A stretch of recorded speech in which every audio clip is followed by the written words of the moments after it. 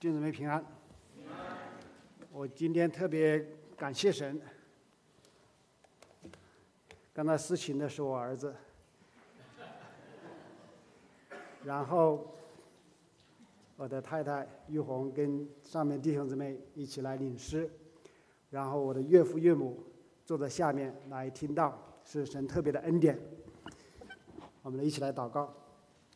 天父上帝，我们是何等的有福，因为我们还软弱的时候，基督就按所定的日期为罪人死，为义人死是少有的，为人人死或有敢做的。唯有基督在我们还是做罪人时就为我们死，上帝的爱就再次向我们显明了。你不仅拯救我们，你还拣选我们来侍奉你，成为你爱，成为你信实的见证，成为你福音大能的见证。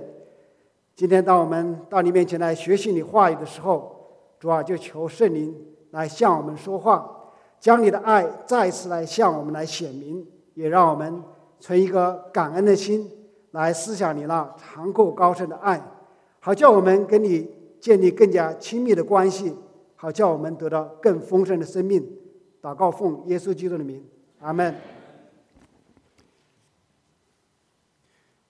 弟兄姊妹，我们做父母的时候，是不是很多的时候我们觉得我们很委屈？因为我们为我们的孩子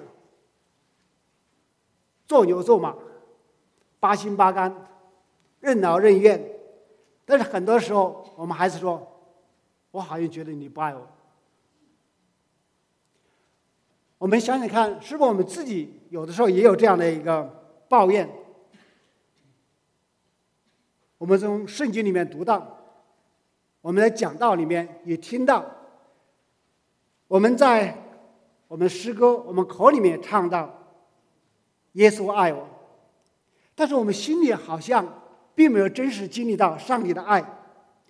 我们身体有病的时候，好像上帝没有医治；我们没有了工作，好像上帝也没及时的给我们一个新的工作；我们的夫妻不和睦的时候，上帝好像也没有调解；我们的孩子不听话的时候，好像上帝也不管教。所以我们就告诉上帝，上帝啊，你说你爱我，但是我好像没感觉到你的爱。大约2500年以前，以色列人对他们的父亲耶和华上帝也是这样说，上帝啊，你在何事上爱我们？这件事呢，记载在旧约马拉基书开头的第1章。先知马拉基是旧约的最后一位先知，马拉基大约跟这个以斯拉和尼希米是同时代的人，可能稍后一点点。如果你翻开你的圣经，你会发现马拉基书在圣经里面的位置有一点的特别，它是旧约的最后一卷书。翻过马拉基书就到了马太福音，就到了新约。所以从马拉基书到马太福音只有1指之隔，但是历史上却隔了430年。这个中间，上帝没有对以色列人讲一句话，直到上帝差遣弥赛亚的先知，也就是施洗约翰来到人间，在旷野里面呼喊说，天国近了，你们要悔改。所以马拉基书就停留在对这个预言上面，整个旧约也结束在这个地方。那马拉基书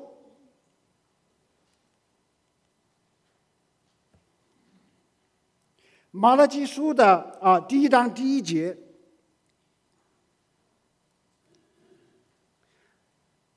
耶和华借马拉基传给以色列的默示。马拉基这个名字的意思是说，上帝的使者，就是上帝的信使，传上帝话语的人。他是神的先知，他传讲神的话语。这个经文里面的默示，不同的版本里面有不同的翻译。我们这里是默示，那有的版本里面叫做预言，有的版本里面做宣告。我们的翻译不一样，侧着脸你会发现不一样。默示就是把隐藏的事情向你显明出来，那预言就是将来要发生的事情，我现在做一个预告。宣判是把某一将来要来的审判现在说出来，但是钦定本 King James Version 里面把这个末世翻成了重担，是说上帝给了先知有话语，这个话语在先知的心里面成为一个重担，让他不能不说，让他不吐不快。为什么呢？因为接下来的话语都是上帝借着先知来责备当时的以色列人，但是在这里耶和华说我曾爱你们，也就是说上帝在责备人之前，他提醒他们我爱你们，这个就是我们今天要学习的经文。那耶和华说我曾爱你，我曾爱你，这一节中文的翻译其实有一点点不太准确，应该把那个曾字拿掉，因为那个原文的时态不是过去时，是完成时。所以上帝说我过去爱你们，我现在还爱你们，将来还爱你们。这个但是呢，因为发现这个犹太人或者以色列人或者是渔民，他们却说你在什么事情上爱我们呢？想想看，这是不是一件很悲哀的事情？上帝说他爱他们，但是他的百姓就说我感觉不到你的爱，我看不到你的爱。那为什么会出现这样的事情呢？那我们来回到当时的历史的情况，看看当时马拉基所处的时代是什么样一个时代。在耶路撒冷，圣殿在先知的督促之下已经重建，那离到现在已经过了100多年。那城墙在尼希米的带领之下也已经修建完成，以色列人恢复了献祭，恢复了圣殿的献祭，祭坛上的火还在燃烧。但是有一件事情与当时非常不一样，就是百姓回归以后的百姓建殿的那个热心已经荡然无存了。当时的先知哈该曾经对被掳回归以后的渔民说，万军之耶和华如此说，过不多时，我必要再次震动天地，沧海与旱地，我必震动万国，万国的珍宝必都运来，我就使这殿充满了荣耀。这殿后来的荣耀必大过先前的，在这地我必赐平安。先知哈该这样的预言，当时肯定是激动了每一个被掳回归人的心，但是现在的光景却是完全的不一样。殿还在，但是呢，荣耀没有。真是可谓此情可待成追忆，只是当时已惘然。所以所罗门圣殿的辉煌，只是成为现在人茶余饭后的一个追忆而已。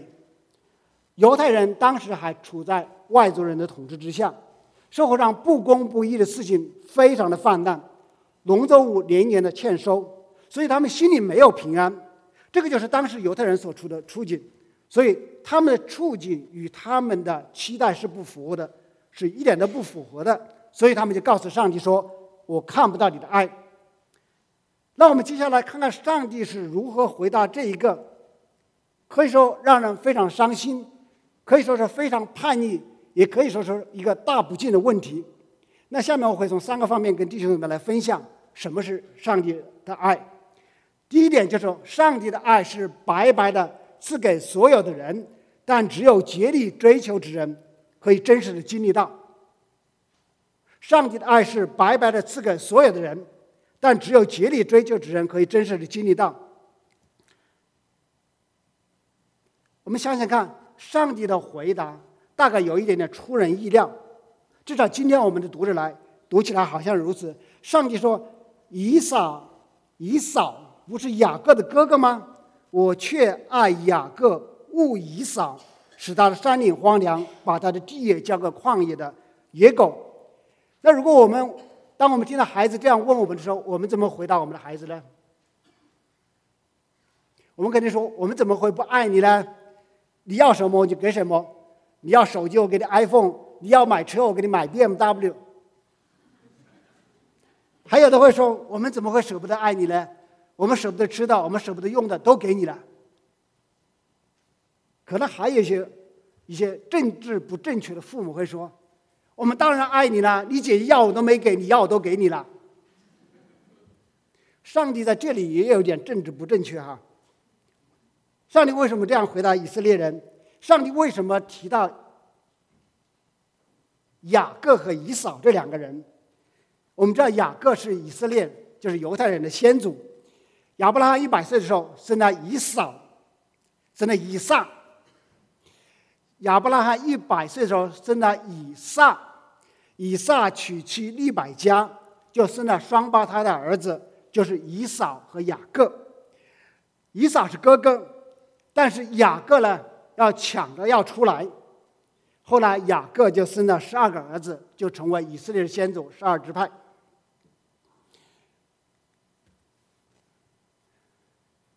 但是上帝说，以扫不是哥哥吗？但是我爱雅各胜过以扫。这里恶以扫的恶字不是厌恶，不是恨恶的意思，这里是胜过的意思。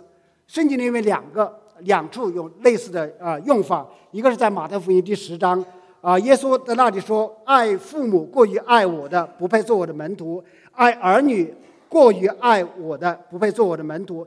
爱父母爱儿女在原文里面是恨的意思，但这里耶稣不是说你们要恨，因为要爱我就要恨你们的父母或者恨你们的儿女，而是说你们如果爱父母胜过爱我，你们爱儿女胜过爱我的话，不配做我的门徒。那另外一个的用法是在旧约里面，是在这个创世纪29章那里说，耶和华见利亚失宠。雅各有4个太太，对不对？其中一个是利亚。见利亚失宠，那个原文里面说恨利亚，是真正的意思说雅各爱拉结他另外一个太太胜过爱利亚，所以这里面的恶其实是两者之间做一个比较一个程度的而言哈。那我们回到马拉基书，上帝说我爱你们，表现在什么地方呢？表现在我爱雅各，你们的先祖胜过爱以扫，就是你们的仇敌以东人的祖先。尽管以扫是哥哥头生的，但是我让他的地荒凉，我让他的后裔遭难，但是没有拯救。你们还说我不爱你们吗？可是这样一个回答，对于我们今天人来讲的话，可能还是有点糊涂，还是弄不明白为什么说上帝说我爱雅各恶以扫，就让当时的犹太人那个哑口无言呢？这一点要从这个以色列人的长子权来解读。以色列人对长子和对待其他的孩子是完全不一样的。再来一下在创世纪第5章，创世纪第5章不太好读哈，那里面都是人名，说赛特生以诺士，以诺士生该兰，该兰生马勒列，马勒列生雅列，雅列生以诺，以诺生马土沙拉，马土沙拉生拉麦，拉麦生诺亚。如果你读圣经，你不小心你还以为他们这个亚当的后裔都是一线单传。如果一线单传，今天不会有那么多人了哈。但实际上那个里面记载都是头生的儿子，所以在犹太人的观念里面，在族谱里面，他们只记头生的，长子的地位是跟其他的孩子是不一样的。那创世纪第27章里面记载说，以扫年老，眼睛昏花，不能看见，就叫了大儿子以扫来说，我儿。以扫说，我在这里。他说，我如今老了，不知道哪一天死，现在拿你的器械，就是箭囊和弓，往田野去为我打猎，照我所爱的做成美味，拿来给我吃，是我在未死之前给你祝福。以撒在临死之前要给他的长子以扫来祝福。那雅各听了以后，其实利百加听到以后，因为利百加偏袒他的儿子小儿子雅各，雅各就欺负他们俩就欺负他的父亲以扫，看不见，就装成他的哥哥，就骗了这个以扫，就骗了以扫的祝福，该得的祝福啊。那以撒是对以扫的祝福是什么呢？说愿多民服侍你，多国跪拜你，愿你做你弟兄的主，你母亲的儿子向你跪拜，凡咒诅你的，愿他受咒诅，为你祝福的蒙他祝福。你们看看这个祝福是不是非常的大，是其他的孩子都不会有的，因为其他的孩子要认你做主，要向你来跪拜。所以我们知道以色列长子有非常的多的祝福，有很大的权利哈。那这个雅各骗了他的祝福以后，那这个以扫听到真相就放声大哭，说也求他的父亲寄来祝福他。但是这个以扫他的父亲说，你的弟兄已经用诡计将你的福分夺去了，也就是说给了雅各的祝福，他再也不会给了这个以扫。他后面也给他祝福，但是你读那个祝福其实不是祝福，都是咒诅。那我们现在稍微可以明白一点，为什么就是说犹太人听了上帝这样的回答以后，他就不会辩嘴了。上帝的意思其实是说，你们的祖先雅各其实是没有资格配得这样祝福的，因为他不是长子。但是我仍然祝福了他，也祝福了他的后裔，就是今天的你们。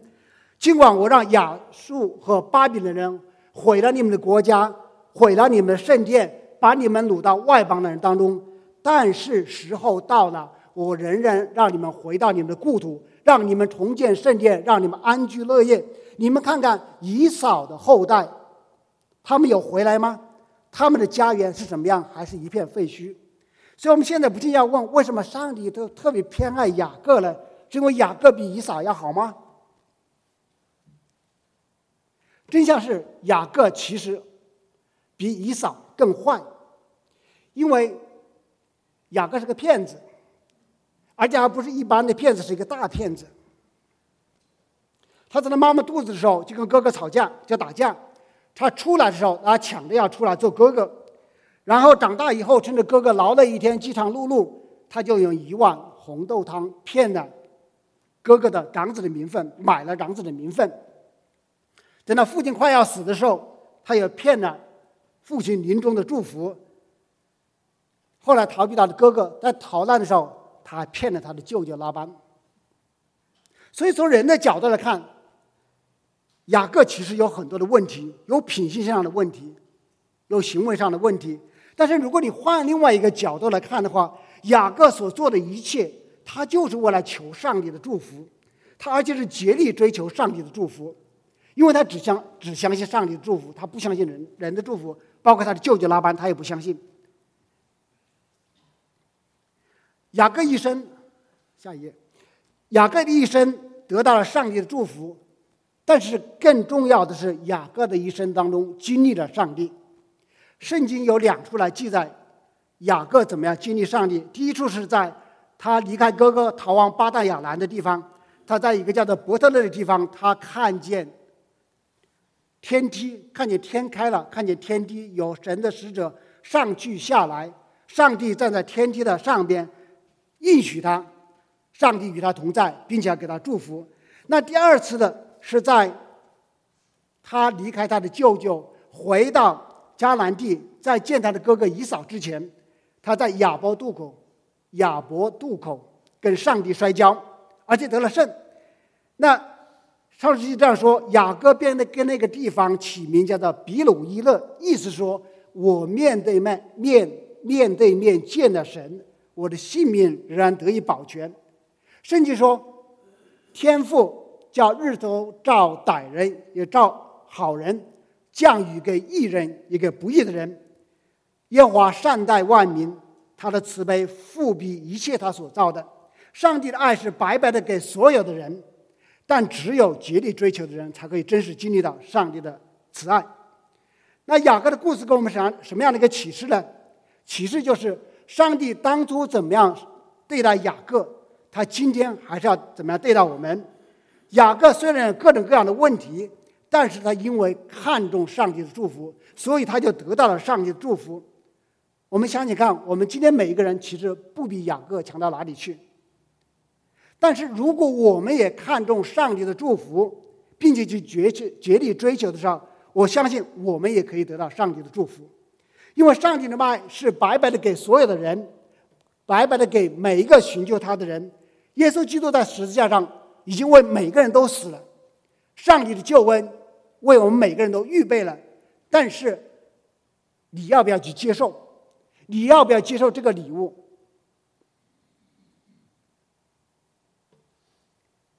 所以当我们感觉到我们好像离神的爱很远离的时候，我们要思考的问题是，我们有没有竭力追求上帝？那怎么样算是竭力追求呢？耶稣说了，耶稣告诉我们怎么样去竭力追求他。下一页，马太福音15章，耶稣说：“我是葡萄树，你们是枝子，常在我里面的，我也常在他里面。这人就多结果子，因为离了我，你们就不能做什么。人若不常在我里面，就像枝子丢在外面枯干，人拾起来，人在火里烧了。你们若常在我里面，我的话也常在里面，凡你们愿意的祈求，就给你们成就。”当我们常常与主联合，活在主的话语当中，我们更能明白上帝的心意。当我们顺着上帝的心意去求的时候，相信上帝会为我们成就。好，我们下面继续来看了经文。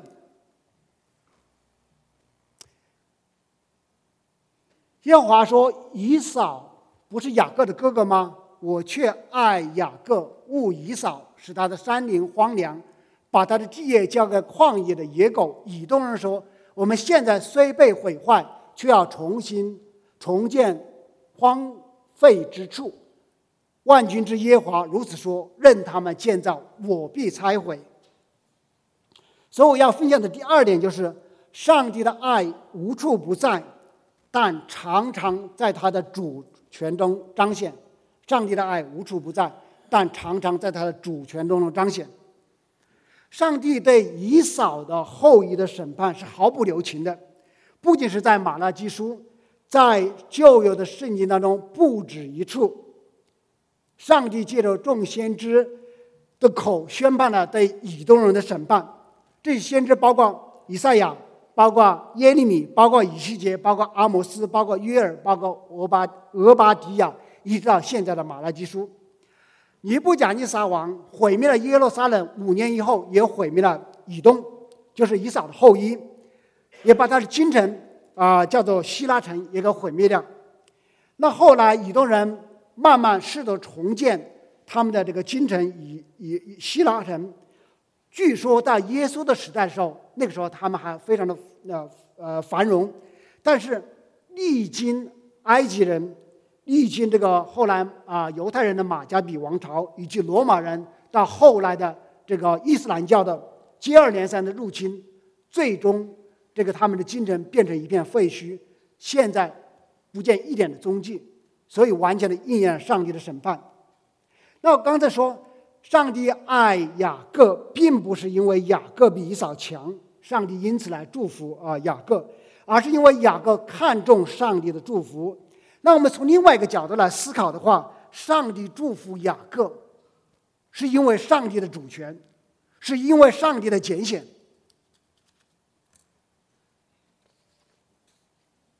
我们来看下面一段经文，是在罗马书9章11到26节。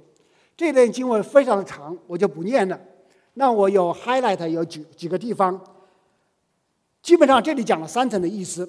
第一层的意思说，上帝的拣选是上帝的主权，并不是因为人的行为。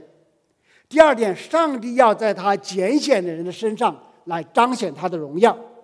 上帝给你特别的恩惠，那他也要在你身上来彰显他的荣耀。第三点，上帝拣选某些人是要成为他人的祝福。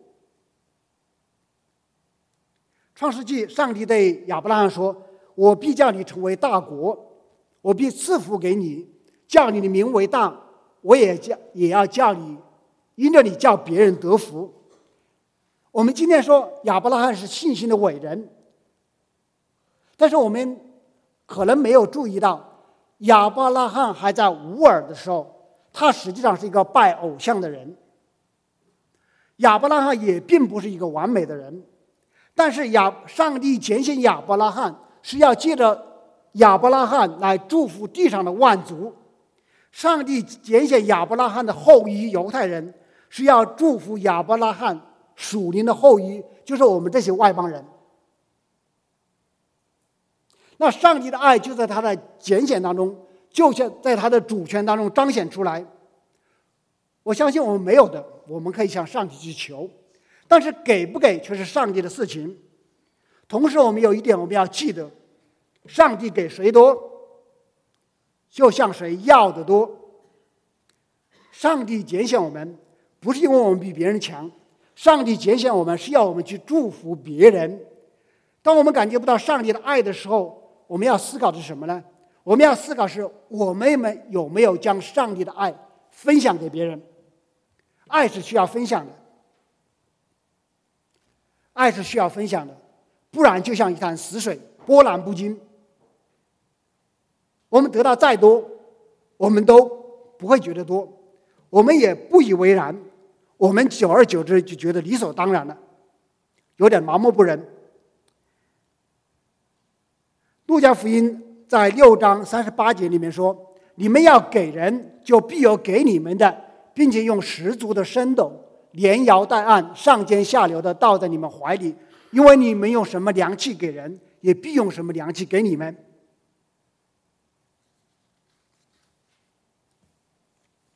如果我们对圣经比较熟悉的话，我们发现圣经当中有些事情我们很难的理解。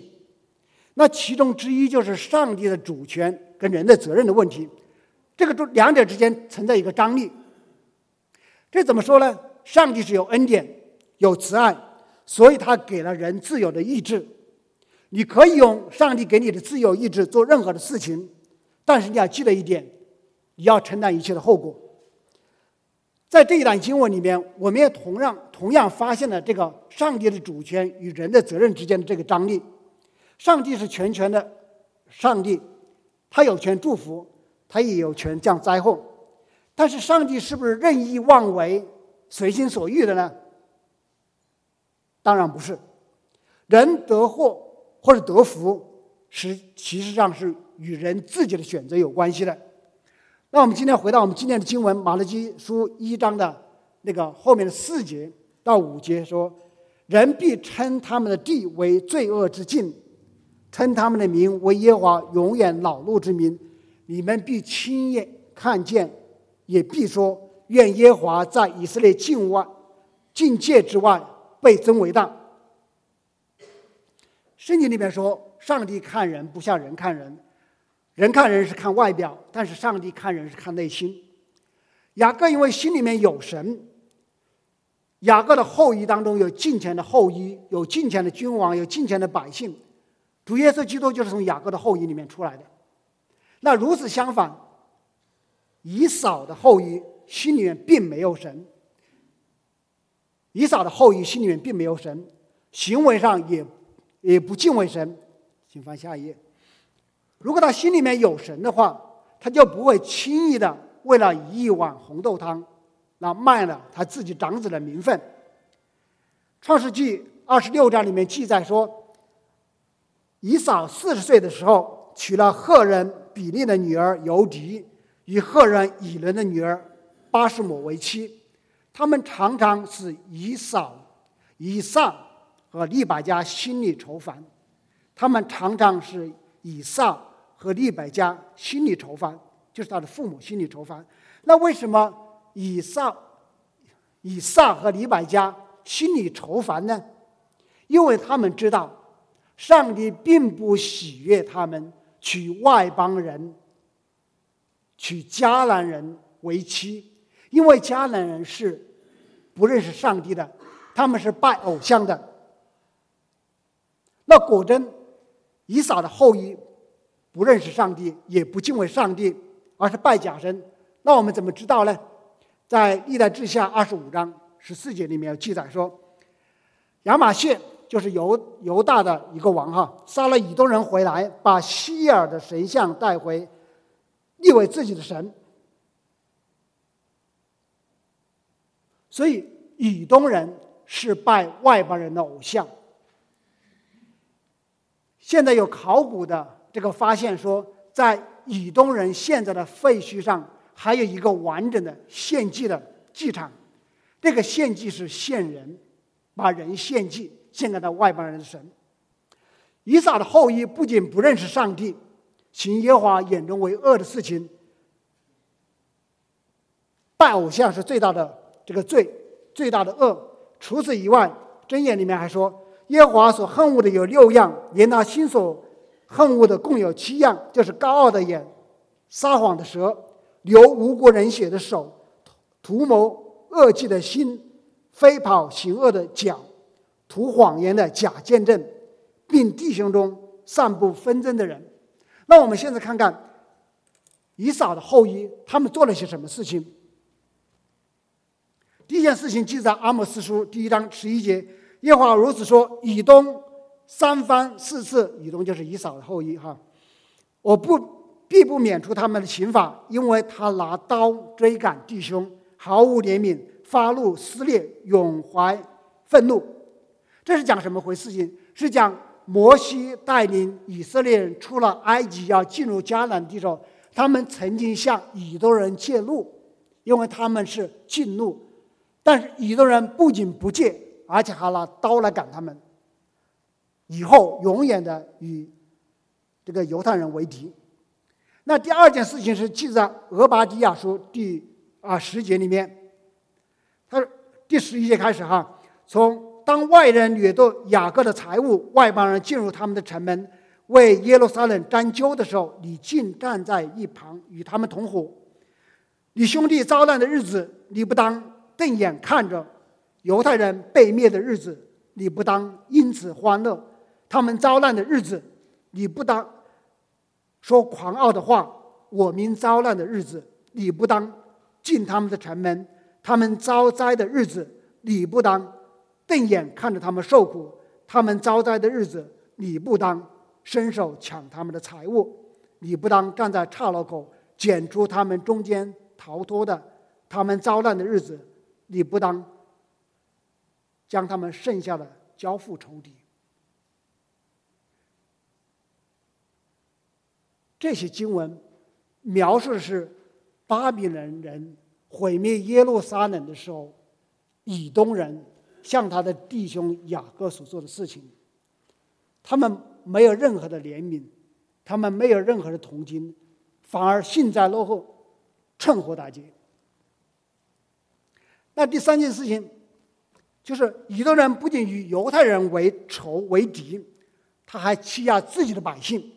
这记在约珥书3章19节，以东变为荒废的荒凉的旷野，都因向犹太人所行的强暴，又因在本地流无辜人的血。所以他们不仅与犹太人为敌，他们还欺压自己的百姓。还有一件事情是记录在耶利米书第49章，住在山穴中据守山顶的，论到你的威相，你因心中的狂傲自欺，你虽如大鹰高高搭窝，我却从那里拉下你来。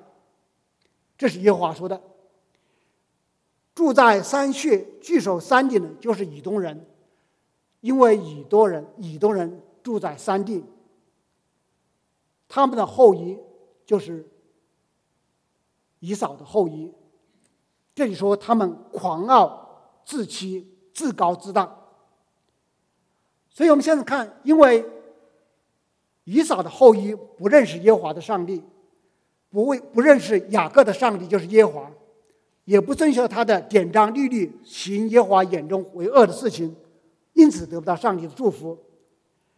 我们再回头看上帝是怎么回答当时犹太人问他那个问题的时候，上帝说，以撒不是哥哥吗？我却爱雅各和雅各的后裔，胜过爱以扫和以扫的后裔。第一点，我分析说，我们可以从长子权这个角度来看这个问题。那但是还有另外一层意思是什么呢？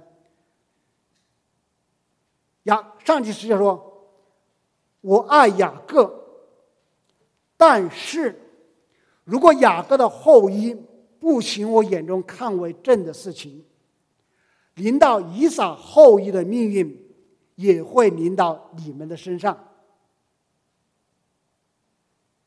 如果雅各的后裔就是你们，如果不行我眼中看为正的事情，临到以东人后裔，临到以扫的后裔以东人，就是你们仇敌的命运，将来也会临到你们的身上。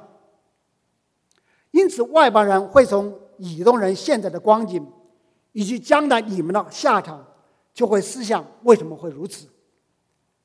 所有的人因此会记得耶和华上帝是守约施慈爱的神，但是同时上帝也是圣洁的神，是祭血施暴的神。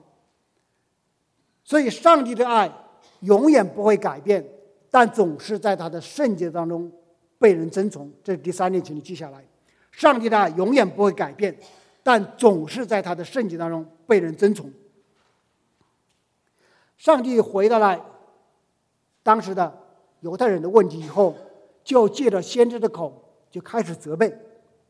他从上到下来责备犹太人，责备他们的祭司，责备他们的百姓，责备他们什么东西呢？责备他们背信弃义，责备他们欺压贫苦，责备他们污秽祭坛，责备他们疏忽献祭，也责备他们破坏盟约，娶外邦人的女子为妻。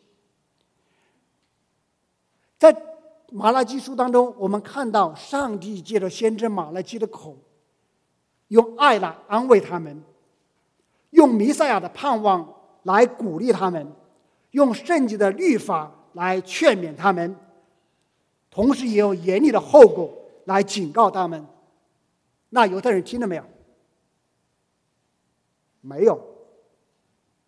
于是上帝沉默了400年，没有向以色列人讲一句话，直到他自己亲自的来到人间，差派的儿子耶稣基督道成肉身，住在我们中间，把上帝活在我们的面前。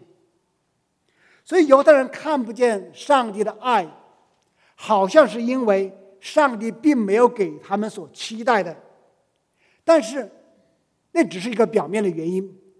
深层次的原因我们现在明白了，是因为他们自己远离了上帝，他们的心远离了上帝，他们的不洁让他们远离了上帝，这是真正的问题所在。那回到我们今天，在我们很多人的观念当中，我们总是提到上帝的慈爱，我们总是提到上帝如何爱我们，但是我们要记得，上帝的慈爱与上帝的公义是上帝的一体两面，是没有办法分开的。上帝的公义又是与上帝的圣洁无法分开的。上个星期有平牧师提到了成功神学，成功神学基本上不提上帝公义的，也不提上帝的圣洁，这是需要我们警惕的。上次有平牧师也说，上帝的爱是让我们离恶行善，进入永生。上帝的爱是让我们离恶行善。那我们今天怎么过圣洁的生活呢？在我看来，圣洁就是按照上帝心意去行。弥迦书里面讲，行公义，好怜悯，存谦卑的心，与主同心。什么是公义？公义就是说，不合上帝心意的事情我不去做。什么是怜悯？怜悯就是你弟兄没有工作了，你为他祷告；你的姊妹生病了，你打电话去问候。怜悯是在人的需要上看到你的责任。那什么是谦卑呢？谦卑就是认定，真的相信我们所有的一切都是上帝给我们的，因此我们愿意为上帝来所用，包括我们的时间、我们的金钱、我们的知识、我们的智慧、我们的一切，都是上帝给的，不是我靠着我的聪明才智得来的。不是我挣来的，所以我愿意把我一切交回给上帝。谦卑是认耶稣基督真正做你的救主，我做你生命的主，他是主，他可以支配我们一切，这个叫做谦卑。那我下面做一个我自己的见证来结束今天的讲道。有些弟兄姊妹知道我又被裁员了，又没工作了。上次是2009年从 M 警被裁员，现在我们现在的公司决定把加州所有的办公室都关掉。有些人是可以转到公司总部，但是在 Michigan， 我也可以，但是我考虑到家庭的需要，也考虑到教会的需要，所以我就决定留在加州重新开始找工作，而且决定留在千阳城，哪个地方都不去。上次被裁员，过了1年多以后才找到工作，所以这次我也不知道到底需要多长的时间。但是在5月初的时候，今年5月初拿到通知以后，我好像心里特别的没有一点负担，好像一点都不着急。当然，一方面是因为我们可以一直留到10月31号，但是另外一个方面，我觉得更重要的另外一个方面就是上帝不断的把他话语给我，基本上每天都把他的话语给我，所以我心里非常的平安。那玉红呢，好像也很确信，很笃定。他有一个很好的总结，他说：“你上次被裁员是上帝要管教你，但是你这次被裁员是上帝要怜悯你。”真的，我觉得他说的话一点没错。我现在上班很远哈，我每天大概开车要3个小时，来回150迈。现在结果是，在我还没有准备好的时候，在我这边的工作还没办法结束的时候，上帝就把另外一个份工作已经给我了，我下个星期就去上班。是不是上帝的怜悯？但是我要告诉大家，我做见证不是说我比弟兄姊妹更圣洁，我比弟兄姊妹更了解上帝的心意，也不是说我更配得上帝的祝福。我想告诉弟兄姊妹是，我在上帝的祝福当中经历了上帝的爱，但是我在上帝的管教当中更加经历了上帝的爱，这是我想跟弟兄姊妹分享的原因。因为这个爱，上帝的爱是超出我们的测度的，是我们人没办法理解的，因为他是上帝。所以当下次我们孩子问我们你为什么不爱我们的时候，你就告诉他你给他们做了什么东西，特别是当他们犯错的时候，你为他们做了什么，当他们自己觉得到快要放弃的时候，你为他们做了什么，当他们不配得的时候，你为他做了什么，你告诉他们这些。当下次我们自己怀疑上帝的爱的时候，我们来想想上帝为我们做了什么。我们同时来思想我们今天的这个3点哈，最后一个是来，上帝的爱是白白赐给所有的人，但只有竭力追求的人可以真实的经历到。上帝的爱无处不在，但常常在他的主权当中彰显。上帝的爱永远不会改变，但总是在他的圣洁当中被人尊崇。好，我们下面要守主的圣餐，请服侍弟兄姊妹到前头来。Amen. So, how many of you have a Bible? Own a Bible? Anyone? Okay? I think probably most of us own a Bible. And today we're going to be talking about the Bible, but not just about the Bible, but what the Bible is meant to do for us and how we can learn.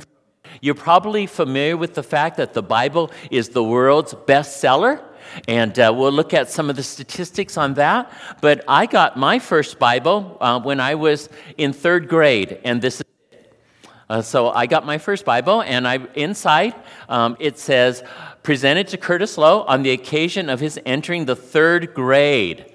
And this was in 1963, and I haven't lost it. But when I first got it, I didn't read it, right? I just got it. I didn't go to church regularly. This was just a gift that was given to me, and I didn't understand it. At some point of time, I did try to but I just got up to Noah, and then I stopped because it stopped being exciting after that. And so that was it. I didn't read the Bible. Then I became a Christian, and that was when I was 16. So that was many years later after third grade. And a friend gave me a translation of the Bible, a paraphrased version of the Bible. This is it. It's called the Living Bible. Reach out. It's just the New Testament. And I read it, and I enjoyed it. And I just read straight through it. And if you look, you see I have lots of notes in it. And so I was very excited when I first became a Christian. And I began to read God's Word more and more. But then this wasn't enough. At that time, what was really popular was the New American Standard Bible. It was fairly new at that time. And so this was my first real study Bible, the New American Standard Bible. And I began to read God's Word more and more. And it began to make sense to me more and more as I read it. As I've grown as a Christian, I've learned that God's Word is something that's like food that gives us strength. It's like water that quenches our thirst. Now, when I first got the Bible, mine says, this one, it says Holy Bible on the front, Holy Bible. And so when I went home and I saw one of my cousins and she had her Bible, I said, my Bible is better than your Bible. And she said, why? And I said, well, your Bible only says Bible, but my Bible says Holy Bible. And she thought, oh, okay, maybe yours is better. Was it? No, of course not. The Word of God has to be something not just that we hold, not just the name on it, not just saying, oh, I have a Bible, but it has to be something that is within us. It has to be something that we take. Just the very fact that the Bible is the world's bestseller isn't enough for us as Christians. You know, just this year alone, 100 million Bibles will be printed. 100 million Bibles will be printed this year. That means that if they were keeping up today alone, 274,000 Bibles are printed and sold just today. And 25% of all the Bibles printed every year throughout the whole world, 25% of them. So 25 million Bibles are sold here in the United States. But in the United States, researchers found that even though 91% of all American families owns at least one Bible, they hardly read it. In fact, the average family household has 4 Bibles in it. The average family household has 4 Bibles in it. But when we look at other statistics about what it's doing, do you think you see a difference in our country because so many people have Bibles? Well, even people who don't read the Bible recognize the fact that if we were to read and apply the Bible, we would have a better country. And Americans think, and this would be Christians and non-Christians alike, more than half of Americans think that the Bible has too little influence in our culture right now. And that actually the fact that we're not living the Bible, it's part of our moral decline. So even Christians and non-Christians agree to that. And 1 out of every 5 people who have the Bible, only 1 out of 5 every people that has the Bible reads it, even a little bit. And the Bible is yet still a very important part of American society. 61% of all people who were interviewed said they wish that they read the Bible more. And so God wants us to know that when we have a word, when we have a holy Bible, when we have God's word to us, when we read it, it will change our lives. When we read it, it will be something that will change our culture. When we read it, it is something that when we live it together, we will make a difference as a community.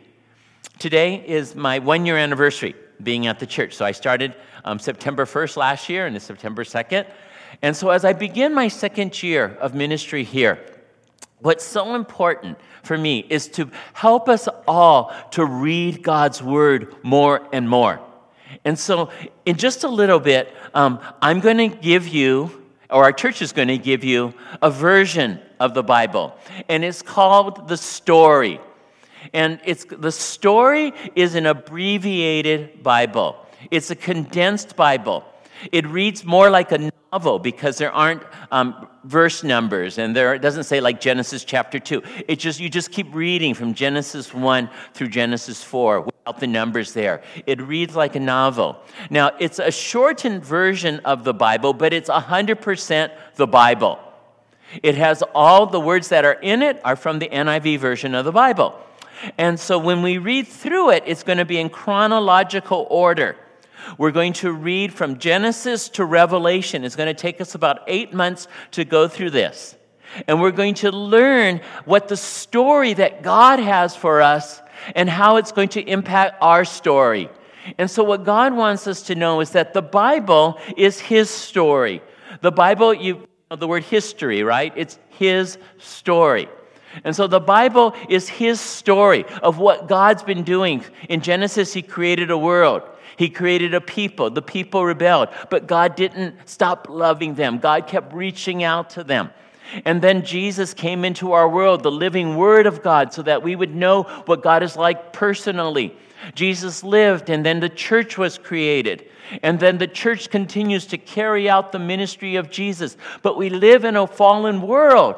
And so we know that we need this world to be renovated. We need this world to be renewed. We need this world to be revived. And so God's do that. And Jesus is going to come back, and He's going to usher in a new age with a new earth and a new heaven. And then this is the part of God's story that we want to embrace because that's our eternity.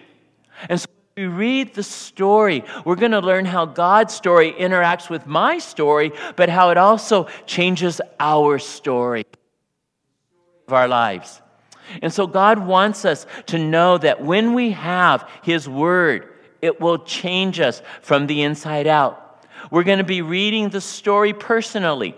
You would just read, even if you read 2 pages a day, you'll get through the story in the next 8 months. We're going to do it in some of our small groups are going to do it, where we'll be able to review and to renew our knowledge of the story, not just so that we know individual facts about what's happening on those pages, but so that we can see the whole scope of what God is doing. We're going to be learning it. Our youth are going to be doing it in Sunday school. Our children are going to be doing it in children's church. So moms and dads, you'll be able to talk about the same thing that you learn in Sunday worship that they learn in children's church that day. And so this is going to be a combination of all of us working together so that we will have God's story in our life and understand from Genesis to Revelation what the Bible is all about, but also how it will transform our lives. And so right now, we're going to do something, and the deacon suggested that we do this. I thought it was a great idea because we want you to have a free copy of the story, but we also want you to see that I remember when I got my Bible in the 3rd grade, I had to go forward, and probably the pastor gave me the Bible. Well, we want you to be able to come forward and pick up a free copy of the story. On this side are for the older adults, okay? That's like, adults. But these are for our youth and for our students, okay? So our youth, you pick up this one. And it's exactly the same, only the youth has better pictures in it, okay? And so it's exactly same words, okay? And so I want you to think about this, okay, as you come forward. Because I want everybody to come and get one, all right? We come at different places in our life. Some of us are very hungry for God's Word, and others of us go, I'm really not that interested in reading the Bible. But what this is intended to do is to inspire us to not only want to read the Bible, but to love reading the Bible, to enjoy reading what God has to say to us, to enjoy the blessings of what God will give. And so as soon as I just step out of the way, I just want you to start coming up, and I don't know how chaotic that might be, but I should have put the youth ones on that side. You'll just have to cross each other, moms and dads and kids, and go, hello. So would you just think, as you think about it, just walk on up, and as you do, this is your indication that wherever you are, that you would say, God, would you use this story to change my story so that it'll be our story? Okay, so just coming up as you want.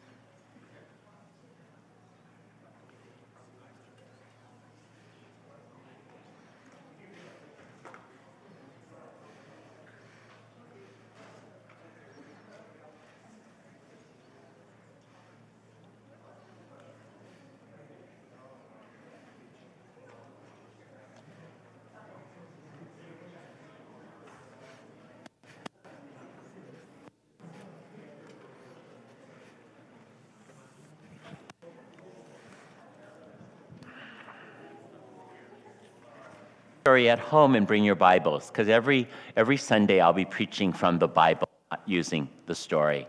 That way you don't lose it, because I know if you bring it back and forth, it's easy to forget. But you can just read it at home. So if you open up to page 1, it's Genesis chapter 1. And then you'll see it's 12, 13 pages. So if you read 2 pages a day, you'll finish it in this case, 6 days for the first week.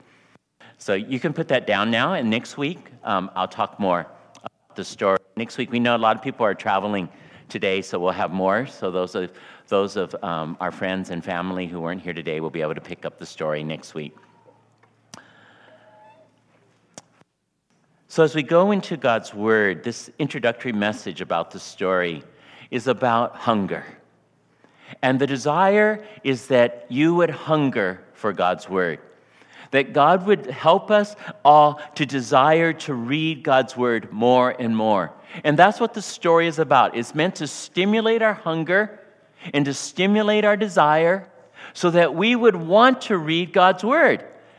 In Psalm 19, 7 through 10, let's read verses 7 through 9 together. Let's say it out loud. The law of the Lord is perfect, reviving the soul. The statutes of the Lord are trustworthy, making wise the simple. The precepts of the Lord are right, giving joy to the heart. The commands of the Lord are radiant, giving light to the eyes. The fear of the Lord is pure, enduring forever. And the ordinances of the Lord are sure and altogether righteous. So we see the first word that's used to describe the Bible in Psalm 19 is God's law. God's law.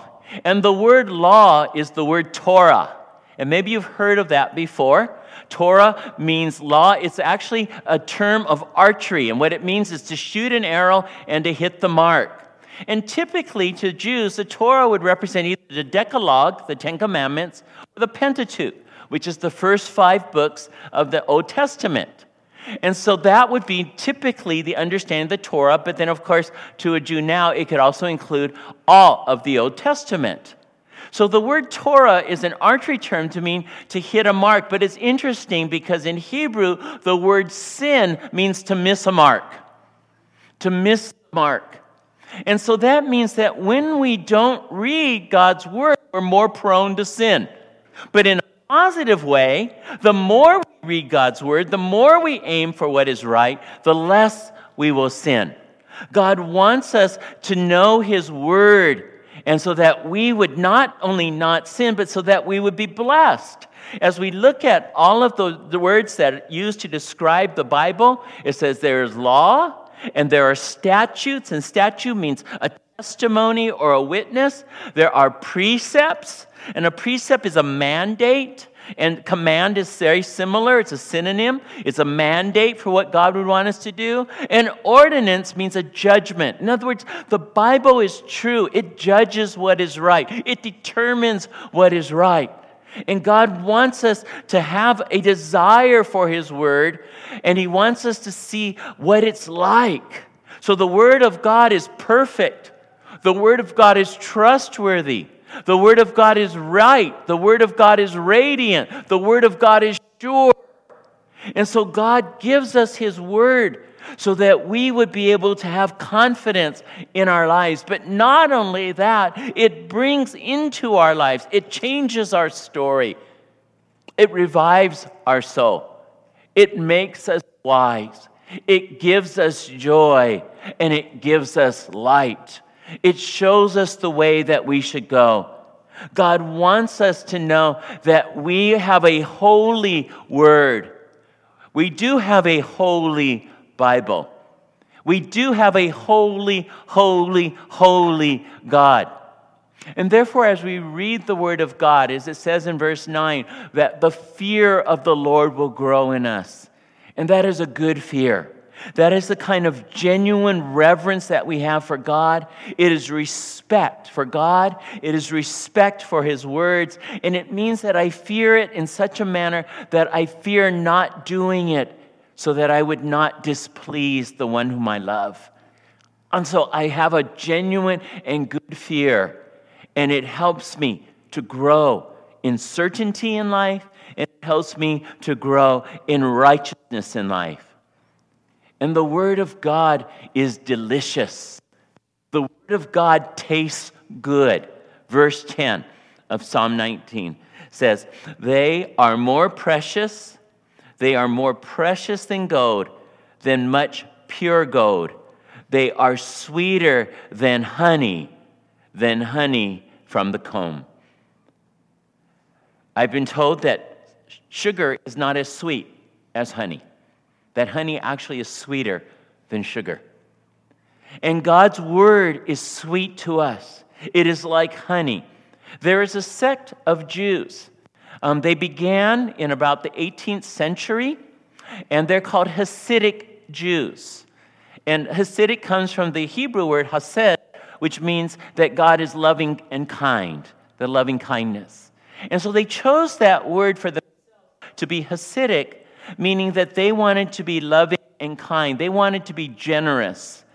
But they were also desiring to not be like the other Jews that they were sort of against, and the other Jews that they sort of had a hard time with. And we would say the same thing as Christians. Like, we don't like legalistic Christians. We don't like Christians who just live by the law. And so what they were doing is they saw that there were Jews who were very legalistic, and they just lived strictly by the law, but they didn't have kindness. And so they created their own sect so they could be able to teach people. I guess we would say that's like their denomination. And so they would teach people the beauty of God's word. They would teach people the beauty of being gentle and kind to each other, of being equals to each other.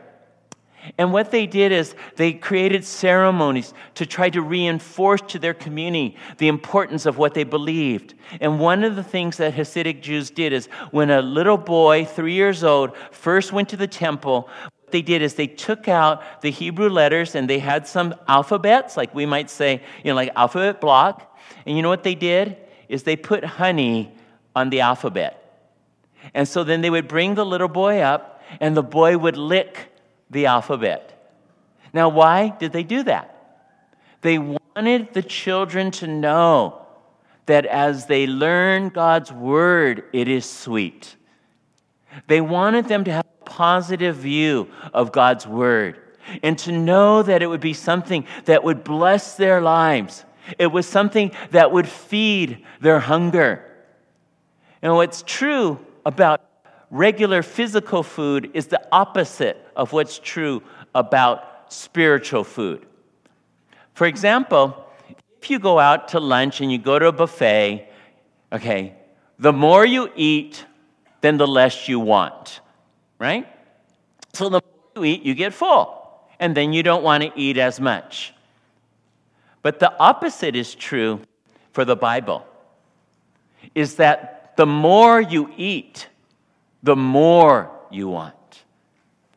But the sad opposite of that is that the less you eat, the less you want. See, in physical food, the less physical food I eat, the more I want physical food. But in the biblical terms, the less that I read the Bible, the less that I want to.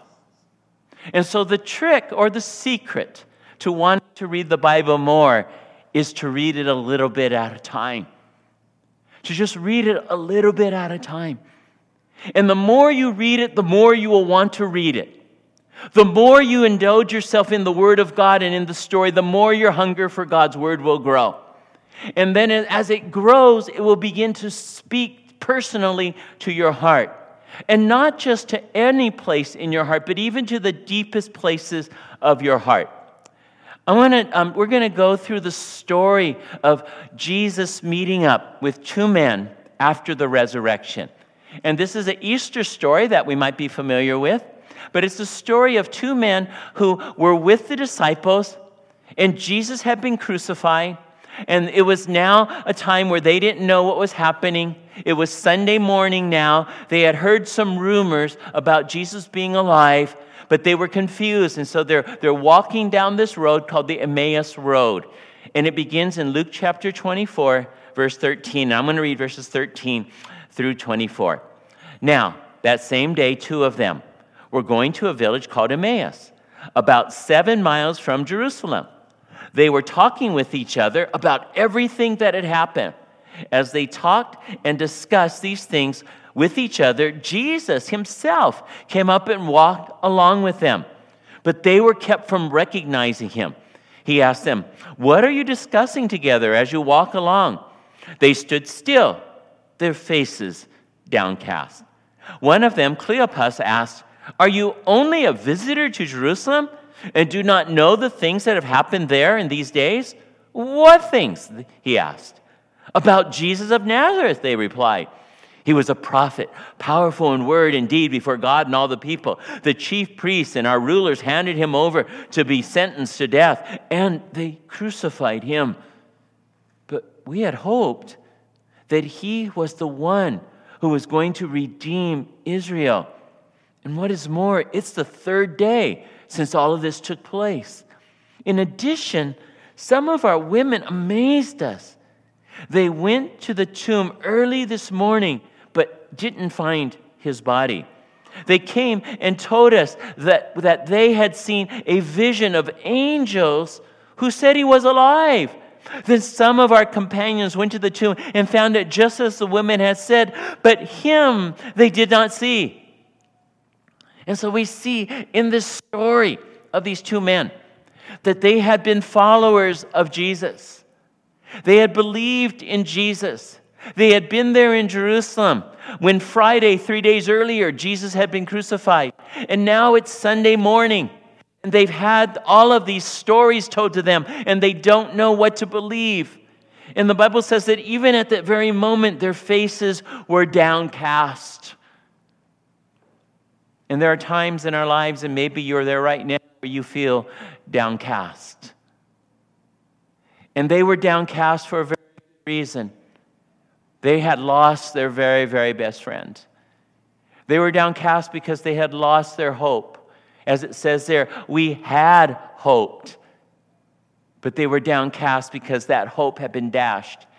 Because they had seen their Lord. They had seen their friend crucified. And so God tells us through their story, into our story, that there indeed will be times when we may feel downcast in the deepest places of our hearts, but that God is still with us. And God wants us to be able to express our hurts to him. Notice Jesus came up to them and started asking them questions. He didn't reveal himself to them yet. And there are times that God allows us to live in shadows and not necessarily see the visible presence that he is to us, to not be able to feel it. And I think that those times are so that we would be honest with him and tell him, you know what, I feel downcast, or I have doubts, or I have hurts, or I don't know what to do. I don't know how to help somebody whom I love. I love somebody very much, and they're not walking in the way that I wish they would walk. There are times in our own lives where we feel hurt because the things that we had so dreamed of we lost, or our dream seems unreachable, or we have relationship problems and we feel downcast. And so these disciples were expressing, while Jesus was standing there, though they didn't know it was Jesus, that they were downcast. They also said, we lost our hope. We lost our hope. We saw our friend crucified. And maybe there are times in your life, and maybe right now too, that you're tempted to lose hope. And God knows that. And in this story, what we understand is that Jesus is saying, it's okay. Come to me. Let me know that you're hurting. Let me know that you need hope. I want to reach out into the deepest parts of your life. And so as we go through the story, what we're going to see is the real stories of people who learned to be honest with God, like these men, who learned how to express to God their hurts. So that the Bible isn't just something like for intellectuals. The Bible isn't just something for spiritual people. The Bible isn't something that needs a tremendous amount of study. It's reading it so that God would heal our hurts. It's reading it so that God would deepen our love. And yes, we will want to study. I love to study God's Word. The more we read it, the more we want to study. And the more we study, we realize, wow, I don't know that much. And we want to learn more. But we begin with a relationship to God, We begin by reading His Word, and we begin by talking to Him. We begin by letting Him know more and more of the hurts that we have. We express them, and He reaches out to us, and He begins to speak into those deep places. And so as we go on to verse 25, we'll see that Jesus continues to talk to these disciples, and He's trying to help them to understand that not only is He going to reach into the deepest places of their life, He's going to bring them to Himself. The story will keep pointing us to Jesus, and now Jesus is going to point Himself to them. Verse 25 through 27 says this. He said to them, "How foolish you are, and how slow of heart, to believe all that the prophets have spoken. Did not the Christ have to suffer these things and then enter into His glory?" And beginning with Moses and all the prophets, He explained to them what was said in all the scriptures concerning Himself. And so Jesus now begins to point them to Himself. He hasn't revealed Himself to them yet, but He is pointing them to Himself. He's saying, all of the scriptures that you have read before, didn't you see that Messiah did have to suffer? Didn't you see that Messiah did have to go through all that pain? Because it is that way in which Messiah would then receive His glory. And so He points them to all of the Bible. And we are going to see how the story of God in the Old Testament points us to the story of the New Testament. The story of God in the Old Testament, even from Genesis, from the very beginning, we'll see next week, that we're already talking about Jesus. That God wants us to know that Jesus is throughout the Bible. And the Bible points us to Him and our relationship with Him. The Bible is an amazing book. There's no other book in it, like no other book in the world like it. It's the Bible that's written in 3 different languages. They were in Greek, in Hebrew, and Aramaic. It was written on 3 different continents, on Asia, on Africa, and in Europe. It was written by over 40 different authors, like kings and peasants and fishermen and poets. It was written in a variety of places. It was written from prisons. It was written in the wilderness. It was written in palace. It's a book with 66 different little books within it. 39 of them in the Old Testament and 27 in the New. And yet all of these little books come together as one book, the story of God. One book, the Holy Bible. One book, God's Word to us. And when God speaks to us, He wants us to give Him His full attention. Just like a parent sometimes. We have to give our child's full attention. And so sometimes we have to be very hard on them. We have to discipline them. And Jesus is very hard on these disciples there. And notice in verse 25, He goes, "How foolish you are and how slow of heart." Now, how would you like that if I said, you know what, you need to read the Bible, Rick, because you're foolish and you're slow of heart? Oh, that's kind of rough. Come on, Adolf, you've just been, you haven't been very wise, and you haven't been really paying attention to the Bible. Like, it's like, really? Really? But sometimes we need that. I think every teacher knows that, right? You have to be hard on your students. Certainly every parent knows that, because our kids just don't naturally decide to go and do their homework. God wants us to know that He loves us. And sometimes that love is expressed in discipline. He says to the disciples, you've been foolish and you've been slow of heart. He's terse with them. But then at the same time, He's relational and loving to them. He is drawing them to Himself. And He got their attention, and now He says, you've been reading the Bible. You've been reading this Old Testament. You've been reading the Scriptures. And you know what? Jesus, the Messiah, had to suffer. And now He has their attention. Now He has their desire. And they continue to walk along. And as they walk along, and as we walk along with God, our lives are going to become transformed, just as these disciples' lives were transformed. In verse 28, the Bible says, as they approached the village to which they were going, Jesus acted as if he were going further.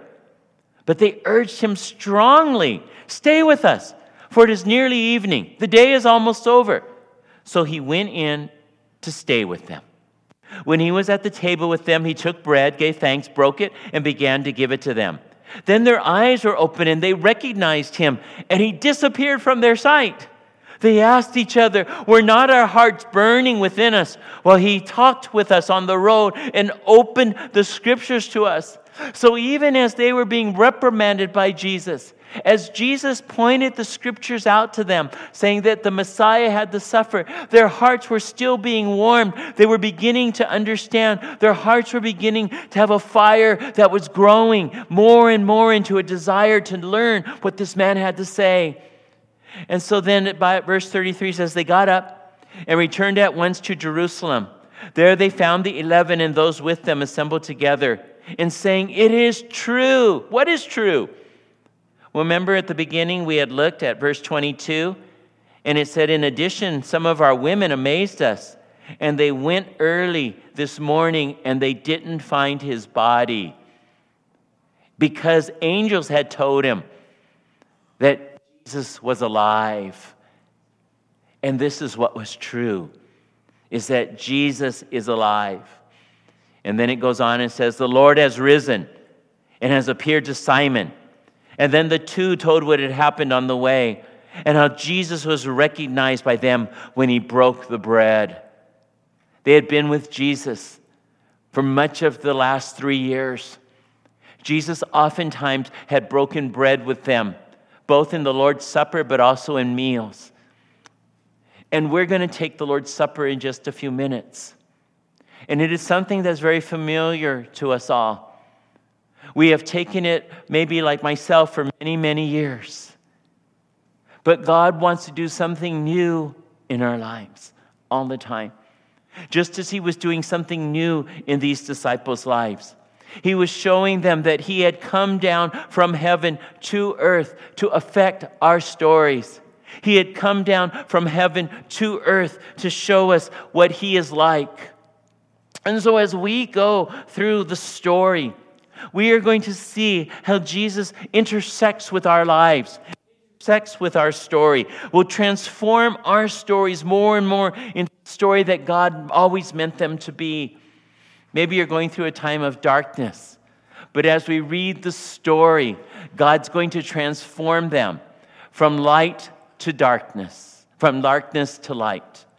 That God wants us to know that even though we may be in a time of darkness, as we read the Word of God, the light that is to our path, there will be more light to guide us on our way. Maybe we're in a time of sorrow, but God is going to give us joy from that sorrow, even as we see it happening in the Bible. And maybe this is a time in your life where you feel like you're in a desert or going through a desolation. But God wants us to know that even from that time, God will lead us out of the desert and create in us the opportunities for new life. And so these are the invitations that God gives to us to transform us, to give us light, to give us joy, and to give us new life. And this is the invitation that you have by having the story with you, to begin to read it. And so next week, we're going to cover chapter 1 in our first sermon. And so I invite you to read verses 1 through 12 in the story this week. Read it and think about it. In the back of the story, if you look, you'll see there is the scriptures that you have just read. So it'll tell you what scriptures you read in the story, because it doesn't say it while you're reading it. And also in the back, you'll see that there are questions that you'll be able to answer as you read that chapter that will help you to digest more and more of its meaning. And so these Bibles are for you to keep so you can write in them. You can mark them up. They're for you so that you will be able to learn God's Word more and more. And I hope that for you, it will be a life-changing experience. And as we go through it over the next 8 months, that you will understand more of God's story in your life, God's story in the world, and how his story will transform us more and more to be like Jesus. Let's pray.